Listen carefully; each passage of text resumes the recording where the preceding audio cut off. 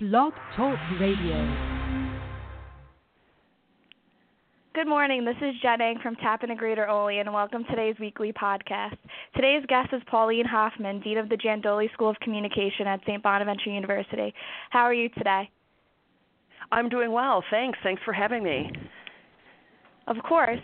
This year, Dean Hoffmann and Kimberly D. Simone, professor and lecturer of journalism and mass communication at St. Bonaventure, have joined together to develop and launch a Women's History Bracket in honor of Women's History Month, which takes place in March. Pauline, would you be able to tell us, our listeners, a little bit about the March into Women's History Month bracket?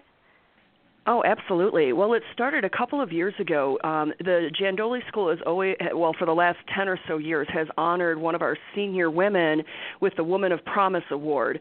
And with that event, which is usually in the middle of March, we have a panel conversation at lunchtime. And a few years ago, we had a student in the audience who raised her hand to ask a question, and she said, I had no idea that March was Women's History Month. And one of our panelists said, well, because the only thing you ever hear about in March is the NCAA basketball bracket. And then Kimberly D. Simone said, well, we need a women's history bracket. And I'm sitting in the audience thinking, yeah, we need a women's history bracket. So that's how it came into being.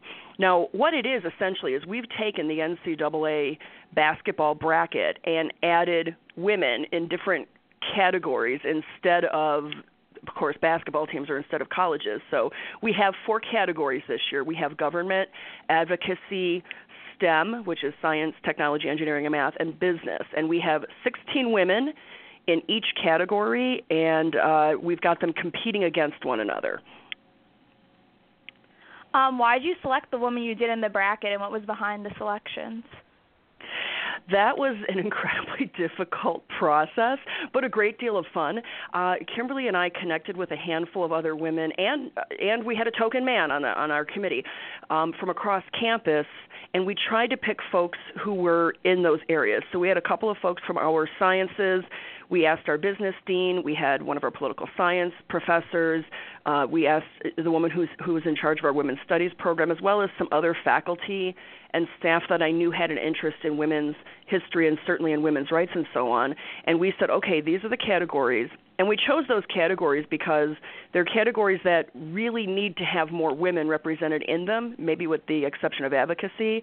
But given the climate in the country and worldwide today, we thought advocacy is another category that we really need to focus on. And then we sat down and said, okay, let's talk about the women worldwide that we can put in here. We had 4 criteria. So we said, okay, were there firsts? Were there women who did something first before any other women? So we wanted to make sure we considered those women. We wanted it to be a diverse pool of people, so we didn't want it to be just all white women. We wanted it to be international, so we weren't just choosing women from the U.S., but we really made an effort to take a look globally. And then we wanted to pick women who were both alive and dead. So we're looking at the historic perspective as well as modern day so that we can punctuate the length of the fight. So then we ended up with more than 16 in each category, and then our committee voted down to 16 in each group. And then randomly, we did a random number generator in Excel. We paired the women together so that when you see the bracket, you'll see people, pitted against each other at the onset, and we did that as randomly as we could. So we're upset with how some of them panned out to begin with, but that's sort of how it goes. So that's how we chose the women. So how will the voting process work? Like, who is going to be open to vote, and how can people vote? Everybody and their brother is going to be able to vote, we hope, or will be able to vote. Whether they do or not, I guess, is another matter. We're right now finalizing our website. It's www.marchintowomenshistory.wordpress.com, and on that site, we have the 4 categories as different pages, and we have a short bio of each of the women, and then we're going to have a little poll underneath the pairs. So just like the NCAA basketball bracket, you have 2 universities that are competing against each other initially. We have 2 women, and then you'll be able to vote. We're also going to have information on Twitter and Instagram with the hashtag or with the March into WHM, so March into Women's History Month. And then on Facebook, we have March into Women's History as our page. So you can take a look through social media, through the website, and we're hoping that once you start voting, you vote as much as you want. I mean, if you want to sit all day, I mean, I hope you do other things, but I mean, if you want to sit all day and just vote, that's completely fine. And we're hoping you'll share with your friends. I don't care if it's just St. Bonaventure, if it's the Olean community. We would really like this to be more global and try to get as many people from around the world, certainly within the U.S., as we can. So we're really going to rely on our Bonaventure bandwagon, if you will. But once we're live and ready to go, which will be Friday this week, March 3rd, I'm going to post everything I can on my social media outlets. Certainly the women in our group will do the same thing, and I'll connect with the university's media to make sure that, or the public relations rather, to make sure that we're getting this out into the media as well as we can, so anyone is able to vote. What we're also hoping will happen is that there'll be a conversation. I've already had people look at the bracket ahead of time, and they've said, how come so-and-so's not on there? How could you possibly have STEM and not have XYZ woman? And I've said, perfect.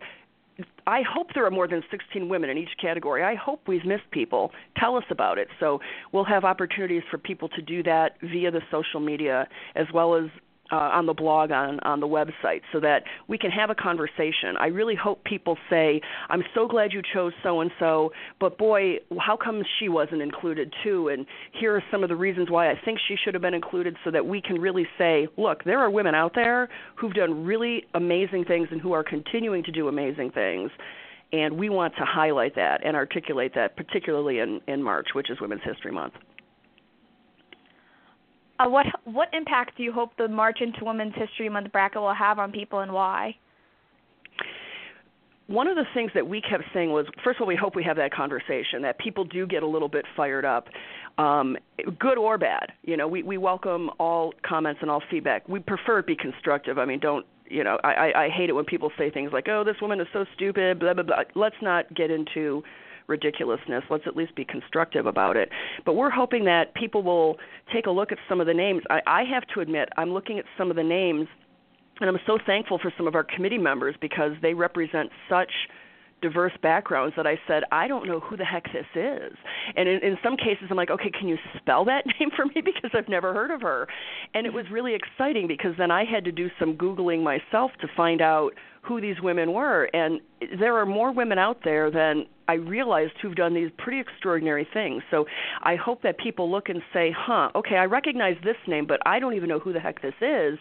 I better find out, and that maybe they see that there is more going on in the world and women are making their mark in a bigger way than perhaps we first thought. So that's one of the things we're hoping for.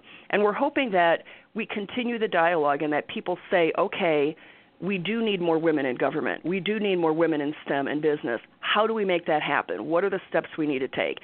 And I want to stress that this isn't just women who need to be doing this. We need men involved in the fight also, because we're all in this together. One group isn't going to solve all of the problems, so we need to be able to work collaboratively to make sure that women's voices are heard, because that impacts men's lives too. It impacts families. It impacts businesses. It impacts the economy and globalization and so on. So we need to make sure that we are still front and center. And we're also hoping we can continue to do this year after year. So we hope that there's enough really positive feedback that we continue next year and do the 2018 March into Women's History and perhaps pick 4 different categories and go from there. If your project becomes successful, do you plan on expanding it even more into something bigger?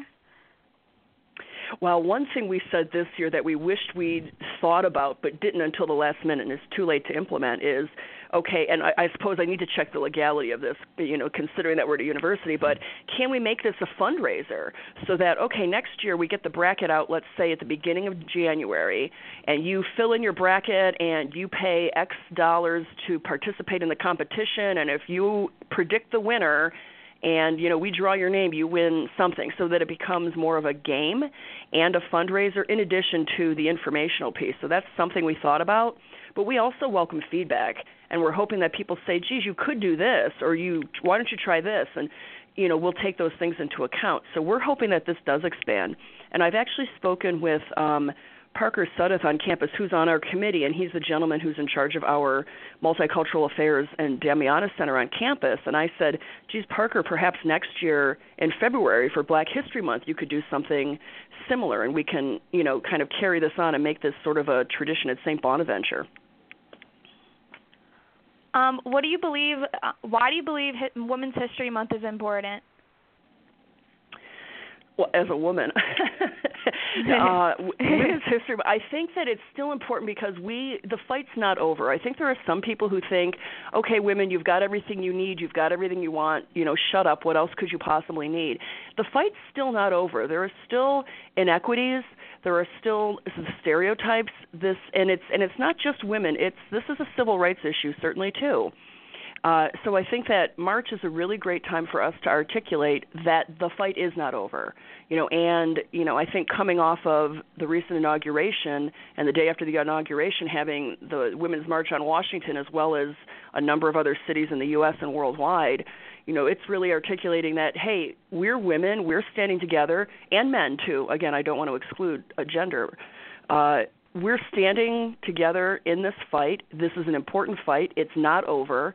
And even if we solve all the problems in the U.S., which would be fabulous in my lifetime, I hope that happens, there are issues all over the world related to women that we need to take care of, too. It's not just a fight exclusive in the U.S., and I hope that we can articulate some of that, too. Okay, so I'm on to my last question. This might be a tough question for you to answer, but which women would you like to see win and why? Oh, my gosh, you can't. You know what? I don't have any idea. We've got some really spectacular women, and I'm really excited to think about who it might be. I can't even tell you what category I think might win, because right now they're competing within their category, but, I don't know who's going to end up, and we have STEM versus business in the Final Four and government versus advocacy in the Final Four, so I don't know even what category. I think in terms of the category, I'd like to see advocacy. So someone maybe from the advocacy group, but even there, my gosh, I don't have any idea. It's going to be really interesting. And I hope that people take a look. I'd like to see someone that we don't know or isn't readily recognized. I think most people know Hillary Clinton, and while she's spectacular and extraordinary, it'd be really nice if someone that you may not have heard of made it down to, the championship. That would be really fabulous. But honestly, I can't even predict a category, but I hope, like I said, it'd be cool if advocacy did it, but I don't know. That's like picking your favorite child, right? Not that I even have children to be able to compare that to. Picking my favorite pet. There we go. Yeah. Yeah, no, I don't know. Well, this is going to be interesting. Well, thank you so much for joining me today to discuss the March into Women's History Month bracket. I really appreciated your time today. Well, you're welcome. And if I could just say the website once again, www.marchintowomenshistory, no spaces, no punctuation, .wordpress.com. And we'll try and drive traffic there. That's where the voting will take place. And I hope that people will participate, and at least participate in the voting and perhaps in the conversation. So thank you very much, Jen. I appreciate the conversation. Oh, you're welcome. This is Jen Ng from St. Bonaventure University. Thank you so much for listening to Tappin' to Greater Orleans weekly podcast. I hope you have a great weekend, and I hope you can join us next week for our podcast.